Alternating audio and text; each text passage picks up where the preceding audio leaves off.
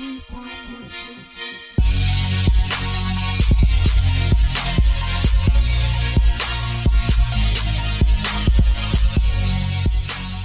back, everybody, to Legacy United, a Righteous Project Inc. podcast.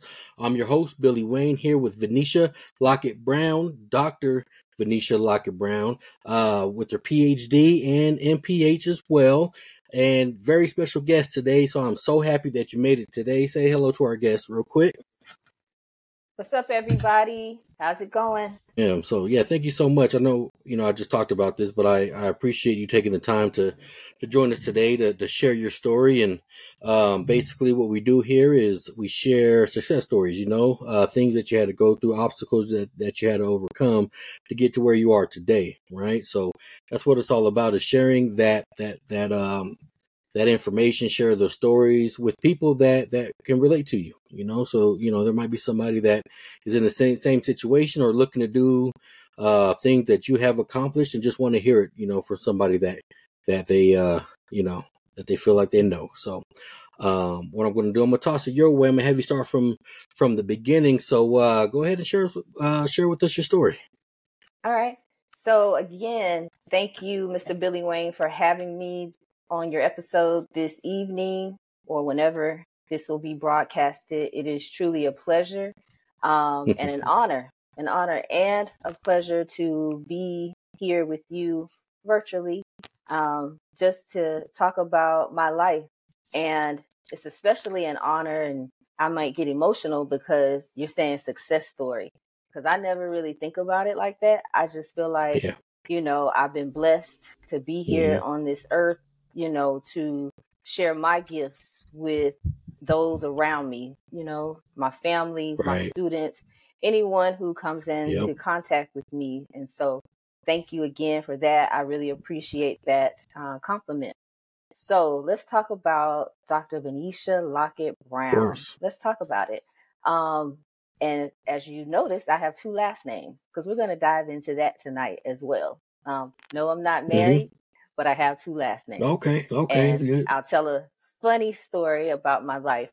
But again, I am Dr. Vanisha Lockett Brown, hailing from Belle Glade, Florida. Where is that? It is a small city located about 35 miles west of West Palm Beach, Florida. We are known for our agriculture. So we are an agricultural city, as well as we have a lot of athletes. A lot of pro athletes have been born and raised here in Belle Glade, Florida, also known as Muck City. So special shout out to my Muck City family. So I was born and raised in Belle Glade. And going back, we are known for agriculture, specifically sugar cane. Much of the sugar that's produced and that we actually buy in the stores is actually produced right here in Belle Glade, Florida, and the surrounding areas around Lake Okeechobee. And if you want to know where that is, if you look at the state of Florida on a map, there's a little circle there at the bottom, a large circle. That's Lake Okeechobee, and our communities are around the lake. So a little bit of a geography lesson. Excuse me. No, that's good to know. Born and raised here, and the house that I'm in right now was the house that I came home. When I came home from the hospital back in the 70s, I landed right here, and I've been here since that day. Now, I've moved around a lot, but home is here. Wow. So I'm happy that our house is still standing. We still have the same phone number that we had since I've been in the first grade. Yeah, that's what's up. Yep. But we'll dive deeper into that. That's what's up. Yeah. More about me. My parents, the late Mr. and Mrs. Vance and Takeda Lockett Brown. Now, interesting story, they were teenage parents. My mom was 15 years old when she had me, and my dad was 17, fresh out of high school and ready to see the world. But oops, had something else in store. And it was very interesting. And I tell this story to people because I was born, and I'm proud of it. I'm 46 years old. Excuse me, allergies. I'm 46 years old. So I was born in 1977, and in the 70s, to be a teenage mom was very interesting. Back then, my mom's high school, the pregnant moms were separated from everybody else. So pregnant moms couldn't just walk around campus or eat lunch, you know, so it was real discriminatory, right? Because I guess they felt like if you saw pregnant women walking around the school, maybe you'll get pregnant also. I guess that was the philosophy. But here's another interesting point. Right. My father was the pastor of my church. He was the pastor's son.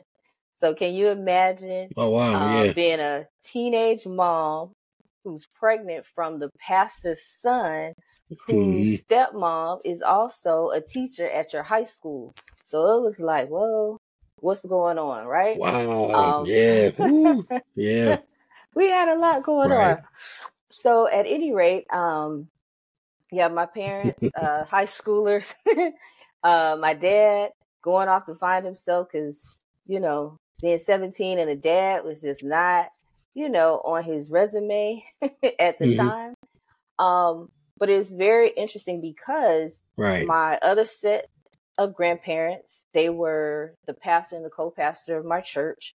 And then you had my maternal grandparents, who I primarily grew up with and who primarily raised me, who were here, but they became really good friends because at this point, maybe some years before that, my grandparents started attending that church. But that's not really where my parents met. They met in high school. Oh, wow. Okay. But they started going to this church. Yeah. Okay. And then, you know, my grandma, my granddad, they were just like, yo, like, you're what? Because my mom hid it. And she was an excellent swimmer. And one occasion she was taking her lifeguard exam. And she was in the pool and she threw up all over the pool. And they're like, what is going on? Oh, man. Threw up because she was pregnant. Hey, so, there you go. So at any rate, they became friends, and my grandmother was she was frustrated because she didn't know how to navigate this unique situation. I have a teenager who is pregnant. Yeah. But what's interesting is my grandmother was a teenager who was pregnant. She had her first child at 16 from my grandfather, who was like 2 years older. They were married. They got married when she was 16. He was 18. So it's like, oh, okay, here we go. Right. So she didn't know how to navigate that situation. Abortion was not an option. I come from a very religious family.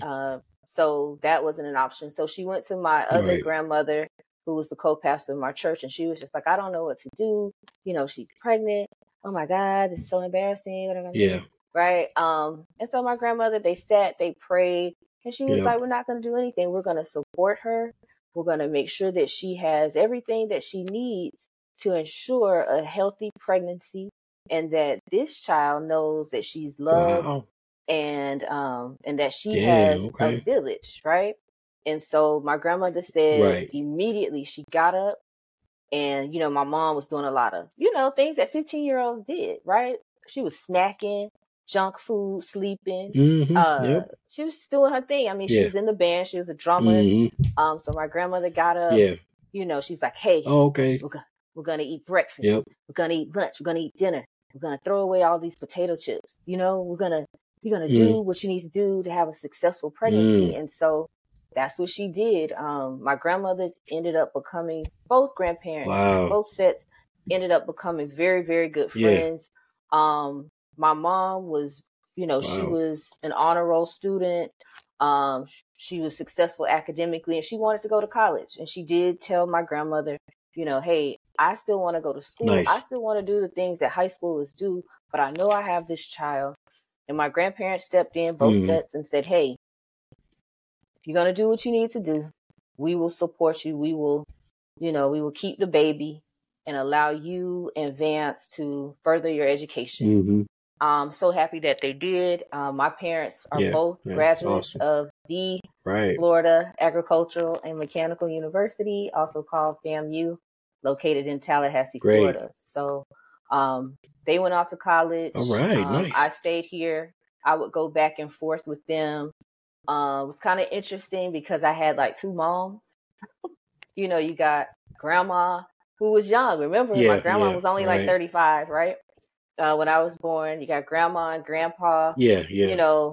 The custodial parents. I don't know what you call it, right? They were the main parents. Parents in college. Parents come home from college, asserting their authority. So me as a kid, I'm like, I don't know who to listen to, right? But I knew that I was loved. Yeah, my parents were very hardworking. My mom always kept a job. I never went without. I could go on. Yes, I was a WIC baby. I was definitely the stereotypical. No, I was a WIC baby, but my mom worked. She had, even though she was in college, all of my outfits were ordered from the Sears catalog, right? I know I'm aging myself. And so they were laid out, my hair would be braided when she came home, boom, hairdo when she came back. So, my mom, she was embarrassed by that. Growing up, she never really wanted to talk about the age gap. It really wasn't an age gap, right? The 15-year age difference between us. And I was like, well, Ma, you know what? I made it happen. What's up? Like, I think I turned out okay. Don't tell anybody, especially when I turned 30. Didn't want anybody to know because she was just 45. And I'm like, girl, who cares? So, okay. That's one part of the story. Yeah. Then circling back to my maternal grandfather, who I grew up in the house with, he also graduated from Florida A&M University. His story was interesting because his father was a part of the agriculture industry in the area, and he was like a boss. But he wasn't college educated or anything like that. But what he told, he had 3 children, 3 biological children that all graduated from Florida A&M. But at the time when my grandfather went to college, he already had a wife, and he had 2 kids, a 3rd one on the way, and had the 4th one while he was a student. Right. And that was a lot, right? Oof. And so he wanted to quit. He was like, I got a wife and I got to do all of this. And, kids are expensive. Yeah. And like, I don't want to go to school anymore. I could just work for you. And my great-grandfather, Mr. Tom Lockett, told him this. He was like, you know what? That's cool. You want to come back and you want to work out here in the field and you want to do this kind of stuff because you think that I'm making a lot of money, but I'm not. And he was like, but let me tell you something. If you don't go back to school, this is your life. You want to be more. My granddad was like a math whiz. Yeah. He could just do it here. He hated when we counted on our fingers. He's like, do it in your head. Nice. And so he was like, this will be your life. So either you go back and you tough it out and you don't quit, you don't give up, or you're back out here, picking cucumbers, grabbing corn, driving trucks, right? For this whole agricultural business.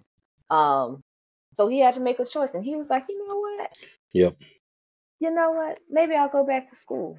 So he went back to school and finished. He finished college in 3 years. Good. So he went back. He finished. Nice, awesome. Undergrad in 3 years while having another kid because my Uncle Thomas was actually born at the University Hospital at Florida A&M.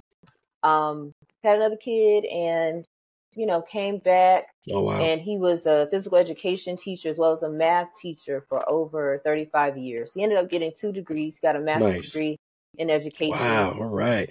But he instilled in us, that hard work and never giving up. He instilled that in my mom, her siblings, and me, because he didn't believe in like lying around and not doing anything. He gave us 2 rules: either you work or you in school.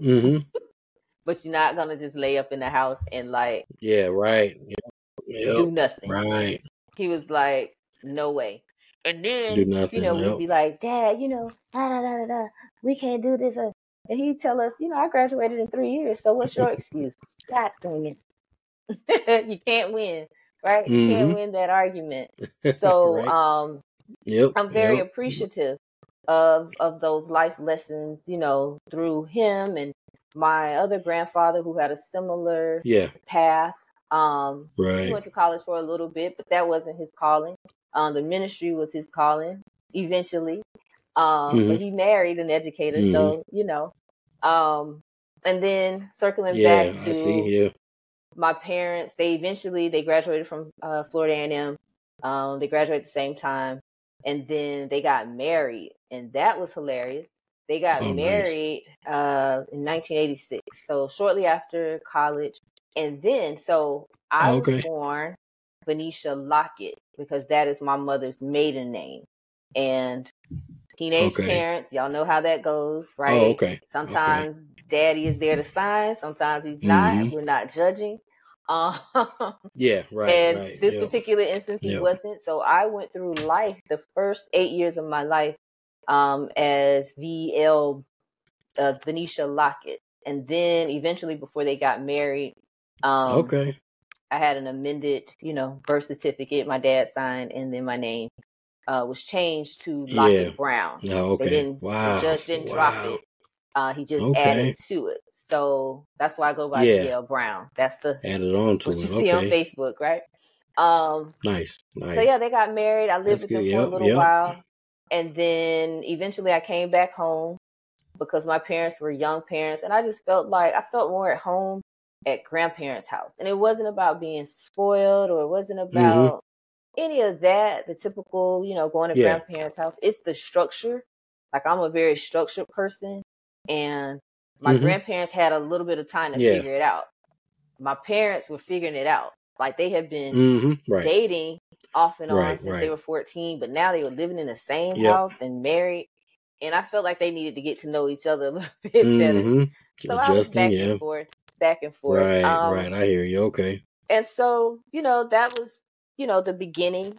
I eventually graduated from Glade Central Community High School. I graduated number 2 in my class. I then attended Florida A&M University, majoring in health education with the specialization in exercise science. Didn't quite know what I wanted to do with that degree. I just knew that I liked it. I was accepted into our Master of Public Health program at FAMU. Got a scholarship. Did my 2 years, earned a Master of Public Health in Epidemiology, which is the study of the determinants and the distributions of disease and how it affects human populations. So did that, and then didn't quite know what I wanted to do. Well, thanks for explaining that, because because some people ask me, "Oh, is that the skin?" And I'm like, "Nope, not yet." But think more of epidemics.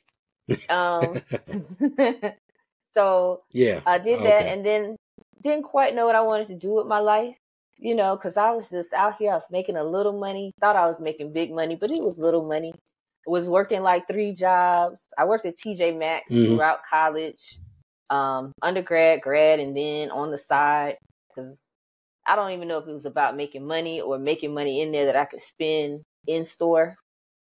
I just really loved the job and the people and the engagement. So kind of kept that up, but didn't quite know. And my mentor stayed on me, and his name is Dr. Brown.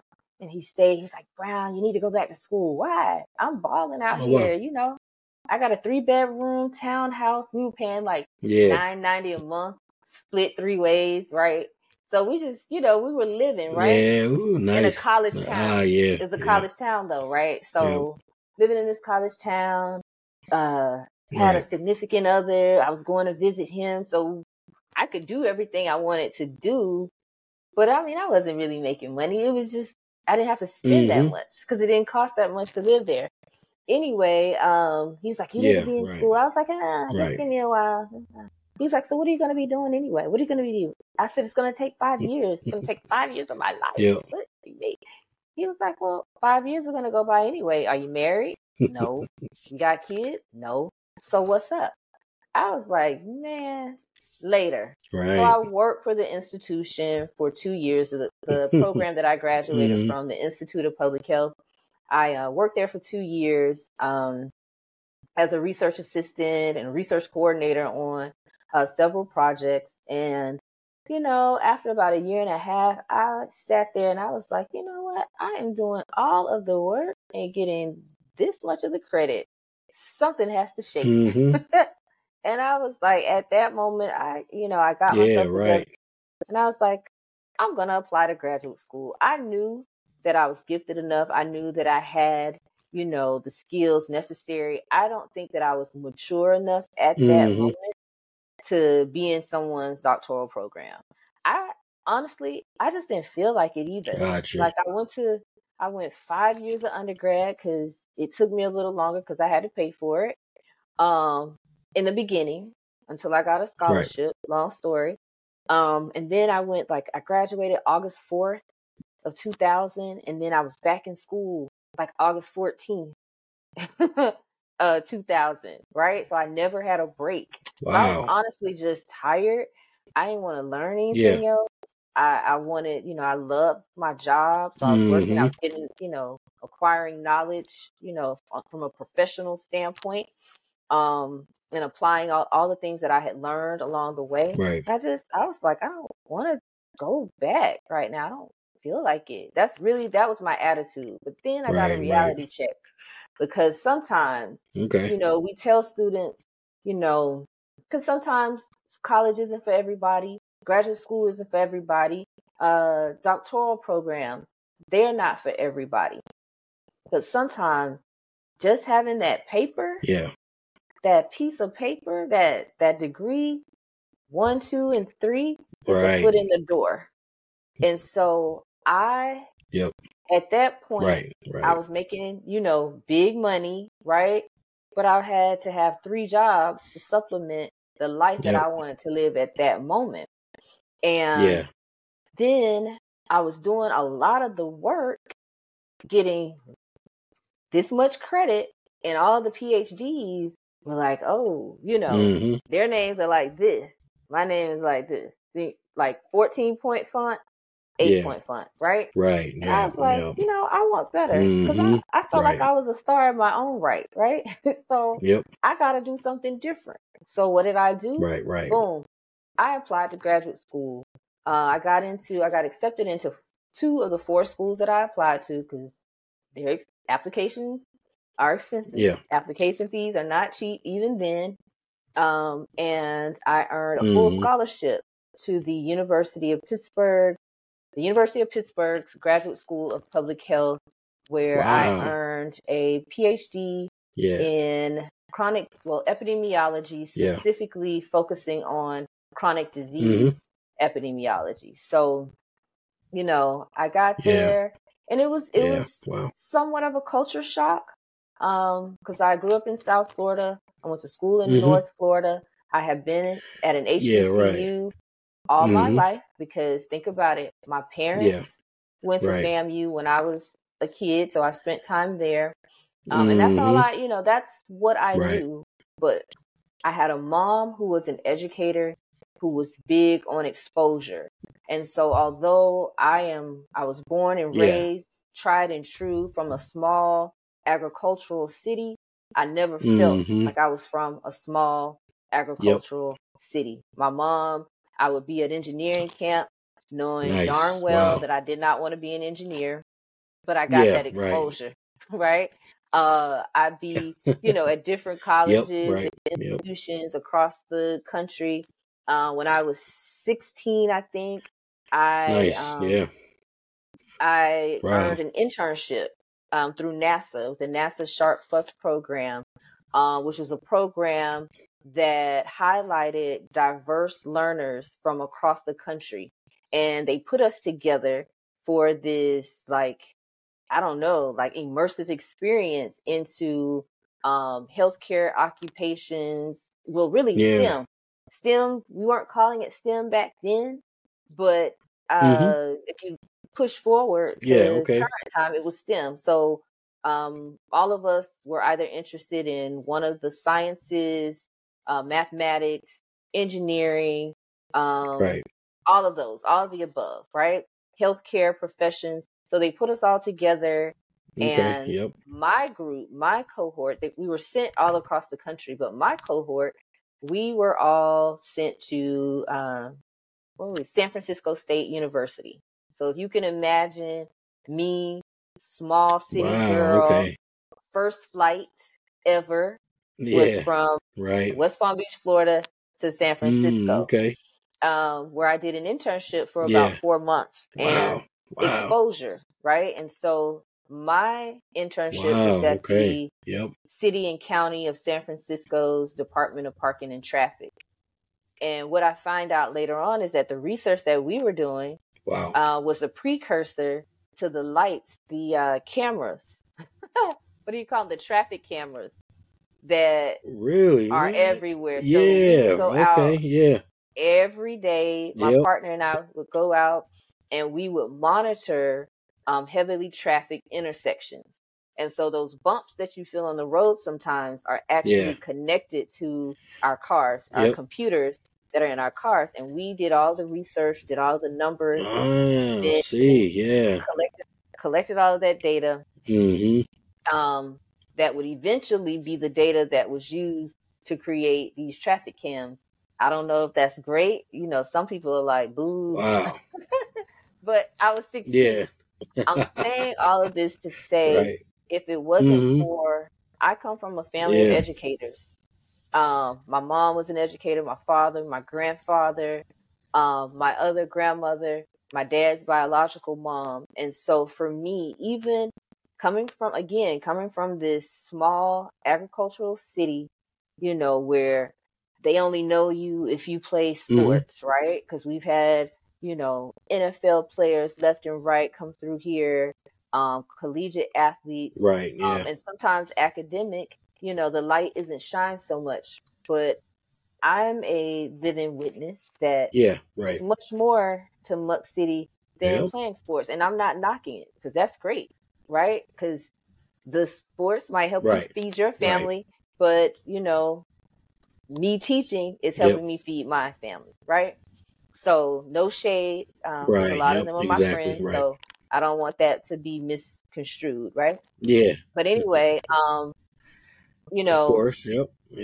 This young lady from this small town, you know, was able to go to California, go to San Francisco at 16, and, you know, go toe to toe with students who were the cream of the crop at their respective high schools. And we had, you know, people from who were Yupik Eskimos, who were Native Americans who came from reservations. It was a very diverse group. Some was it? Native African students who were living in the United States. So very diverse, very smart, very intelligent group of people. And I'm saying all that to say, you know, sometimes we get imposter syndrome, like we don't feel like we belong, but they put us together not only because to shed light on our academic endeavors, but to actually expose us to different things, right? That some of us may have never experienced if we didn't take that leap and leave our folks for 4 months. But again, my parents were big believers in exposure to everything, right? And the fact that you're not defined by the place of your birth, right? That you can be anything that you want to be. Yeah, exactly. You don't have to make excuses or anything. Just do it. You know, if you work hard, you know, I tell my students, you know, everything that you do, right, good or bad, you know, there's a consequence, right? So we do good things, think good things should happen. And if we like showing our, you know, behinds, then that might have a bad consequence, right? Even my little nephews. So just that encouragement from them, I think really prepared me for what was to come next at the University of Pittsburgh. Again, small city, college town, then boom, I'm in Pittsburgh. What? Okay, here we go. In Pittsburgh, you're either two things. You're white or you're black. That's it. Like ethnicity, all of that, you didn't really find that. You're either white or you're black. And really the black middle class Right. It was really comprised of the graduate students, because there are a lot of universities in Pittsburgh. And so we would all hang out, but like, Yeah. a lot of people in Pittsburgh, since the steel industry left, had careers and had jobs and not necessarily careers.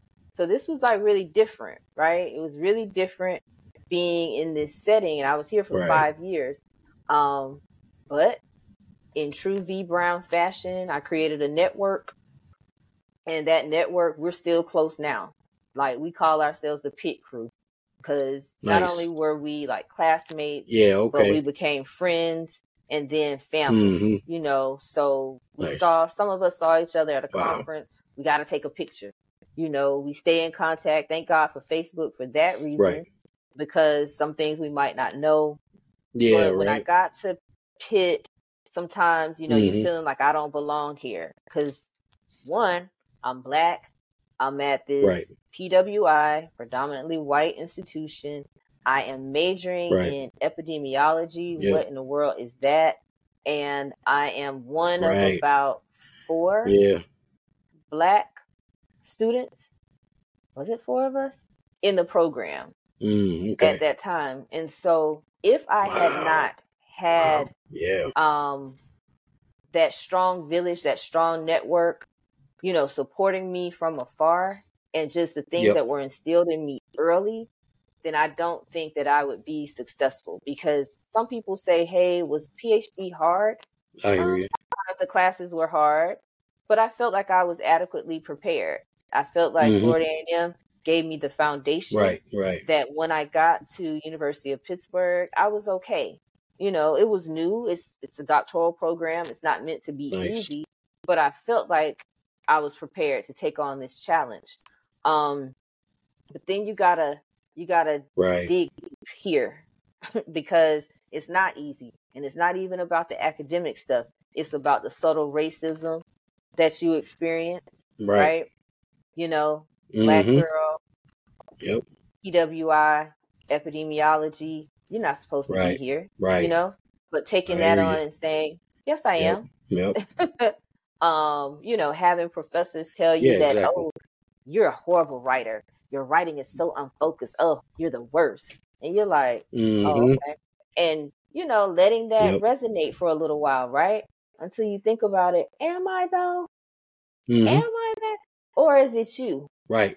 And maybe, I hear you. And learning those self-advocacy skills, like maybe we're not a good match. So maybe I need a new advisor who's going to pour into me and actually be an advisor and not a foe. So, but learning those lessons. So going to the doctoral program, it wasn't necessarily about, going to class and dealing with that. It was about growing up and becoming like really an adult in a strange world, and being able to successfully advocate for myself and the things that I needed to successfully navigate this new academic pursuit. That's what I would say. And, I'm thankful to my parents, my grandparents, all of them, because I quit school, Mr. Billy Wayne, like 3 or 4 times in my head. And I can remember my mom saying, all right, go ahead and quit. You can quit. You can always come home. Home is always going to be here, and home is always available. But let me ask you this, V Brown. That's what she would say. Let me ask you this. Will you have any regrets? You could walk away right now. Be good. Okay? Come home. Oop, love you. All right. But will you have any regrets? And if you think that you might have a regret, maybe quitting school isn't a viable option. And I was like, you know what? She got a point. I don't know. But I'm going to quit school for this weekend, right? I'm going to come home for about a week. Not a weekend, for about a week. I'm going to quit. And then, I'll see. Okay? That's how it's going. And so eventually, I went back. I went back, finished up in 2010, and came home again with my grandparents. Didn't have a job, didn't have money, was just out here applying for jobs at the time. And as as it happened, I ended up getting my first job that I did not want, because I thought to be a professor meant you had to be old. Mm-hmm. Getting my first job at Meharry Medical College, where I am still there today. I left for about 2 years, 8 months, but in total, I've been there about 13 years. Got my first job as an assistant professor teaching the epidemiology and data management courses. And, you know, it's just, as the kids would say, it's been up from there, right? I did take a 2-year hiatus where I was the director of the McNair Scholars Program at FIU. It was a blessing to be able to come back to Florida during that time, because that was right around COVID 2020. I came home and I ended up applying for that job that summer. I started in October of 2020. And unfortunately, you know, around that time, June of 2021, my mom passed away from colorectal cancer. Colonoscopies, people 45 and up. I remember that. She passed away, and unfortunately, my dad passed away 8 months after my mom. So past 2 years were very interesting. It's all a blur, right? But I'm thankful that I did have the opportunity to come back home to spend a year and a half with my mom and 2 years with my dad. And then, you know, reconnecting, you know, my grandmother and my sister, her family, my other sister, my other grandma, first cousin. So really that's been my story. I came back to Meharry this fall. So I started back in August in Nashville, but you know, I am able, my schedule is flexible enough that I can kind of go back and forth between Nashville and Belle Glade. And really, that's my story in a nutshell. You know, do a lot of fun things. Yeah. I'm not just the traditional professor that's wearing the little glasses. Right? Yeah. No, I think it's amazing. A lot of good stuff in there, and you said it right away off top. You know, you go through it, and it's kind of natural to you. The progression for yourself is natural. So you don't see it as that, you know, that success story, you know. But to others, it's like some people want to quit and then they never go back and continue to do what they were doing before. But others, you know, like yourself, just takes a little break, a little reflection, and then you really decide on, is that the path that you really want to take, and you pursue it and you continue to do it as well. And it's that mindset that separates people from being able to get through the things that they're going through, or get to a point or accomplish the goals that they want to accomplish, versus people that always say, what if, you know. And I think that's really the biggest gap. And you explained it before as well. It's just having that extra energy or extra motivation just to push through it, because that's really where it is just motivate yourself and figure out what you want to do and get through it. So I think it's really good story, you know, for others to hear, big time. So thank you. And that's somewhere I'm trying to strive to be as well. You know, I finished on my bachelor's degree, and you know, at this point, I feel like I don't have the time, but eventually I'll get back around to it as well. But I think it's really that factor on finding that time and just motivation to push through it. So, but another thing I want to touch base on is when you're talking about your grandfather, reminded me of my pops. You know, he was the same way. After I graduated high school, it was work or go to school. But it wasn't just work or go to school. It was like, okay, now I'm going to school and I'm working. Okay, well, what else are you doing? Okay, well, let me try to get another job then. You know, okay, well, cool. You know, you got 2 jobs and you're working. What else are you doing? So it's always, you know, don't settle where you're at. You know, just keep pushing yourself further and further. And that really got me from working 2 jobs that working 80 hours a week, for working 2 jobs, to just working 1 job that gives me equal amount of pay for just 40 hours a week, you know, just trying to elevate myself to that next level, you know. So I think that's where I got my motivation from, but it reminds me of what you're saying about your grandfather too. So, but yeah, that was important. Big time. My mom was the same way though. So Oh, sorry. Mm-hmm. No, you're good. You're good. My mom, her one thing that she would say, especially to my younger cousins coming up, because I'm the oldest child and I'm the oldest grandchild, so a lot of pressure there, right? The next person after me is actually like 12 years younger, and then my sister, who's about a month younger than her. So I had a lot of time with them on my own, a lot of one-on-one time. But my mom, her number one question to any young person, she's like, "Oh, I guess you eating steaks and potatoes, huh? Because you don't seem hungry enough." And you can take that exactly, you know what I mean? It was a metaphor. I like that. And she was like, because it looks like you're not eating ramen noodles. It's like you eating filet mignon. Because if you ain't hungry, then, then what's up, right? And so she would always tell me that, like, stay hungry. You got it. Right. Stay hungry. Right. Which told me, never be complacent. Right. You could have a good job today and not have that same good job tomorrow.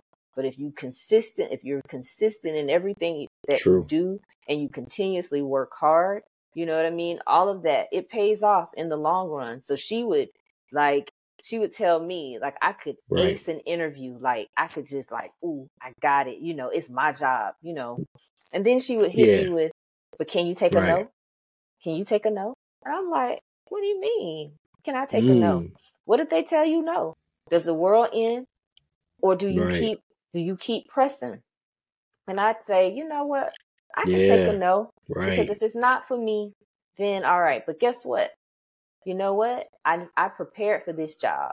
I've done everything. Like, I've done above and beyond, right? Yeah. So honestly, I feel like it's my job to lose. And they're going to regret not hiring me. Not the other way around. I said, but if it's not meant for me to have, then I won't. But again, I think it's my job. I think it's, it's my job to lose. So, take a no, but I don't think I'm going to get a no. And I said, I have to think like that every time I'm in that situation. This is my job to lose. I'm going in a winner. Right. And she was like, oh, okay. I like that. I like that. Stay hungry.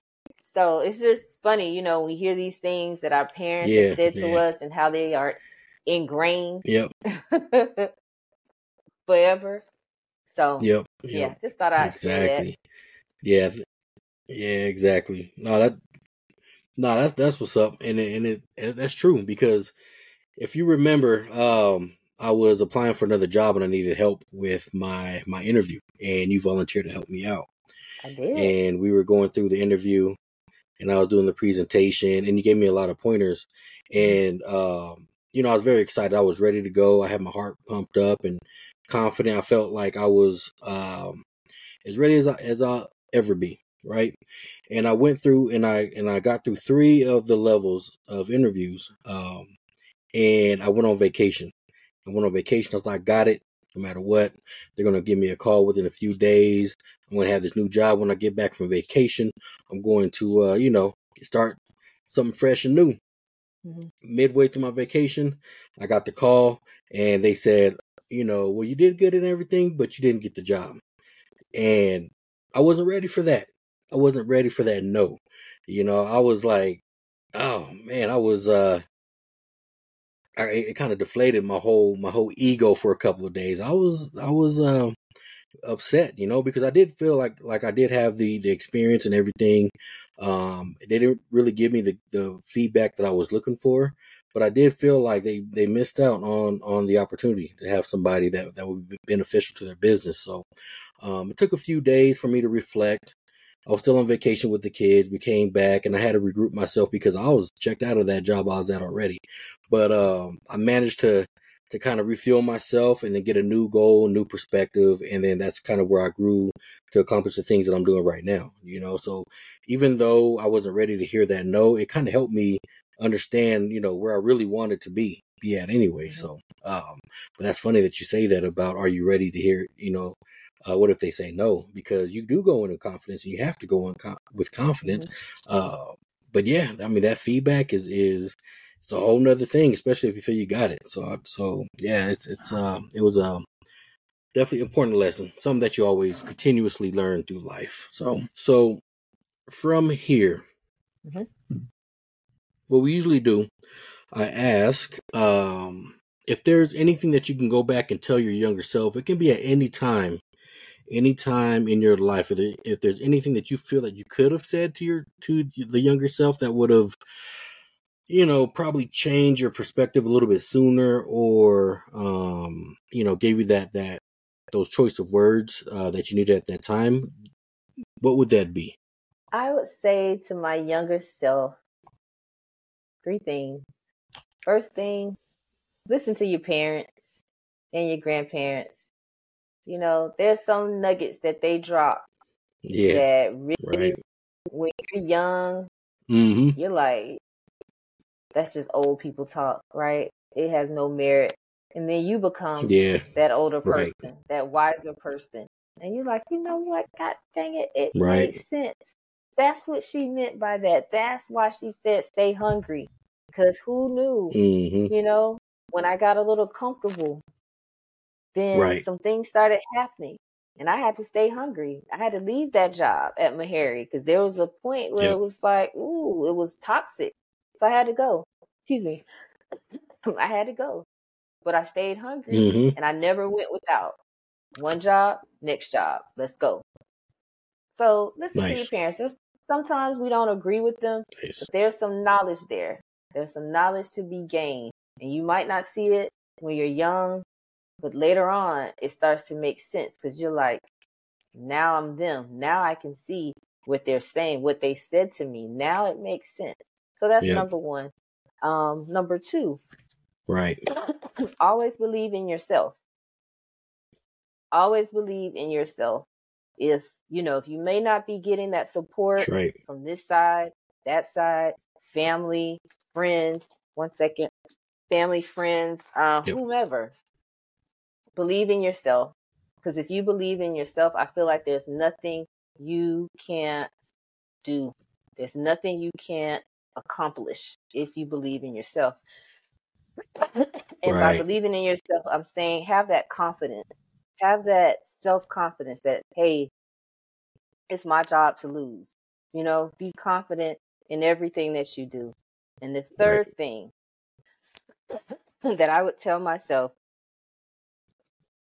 is to always, anything that you put your name on, always stamp it with excellence. Always. So listen to your parents, especially when they're dropping those gems.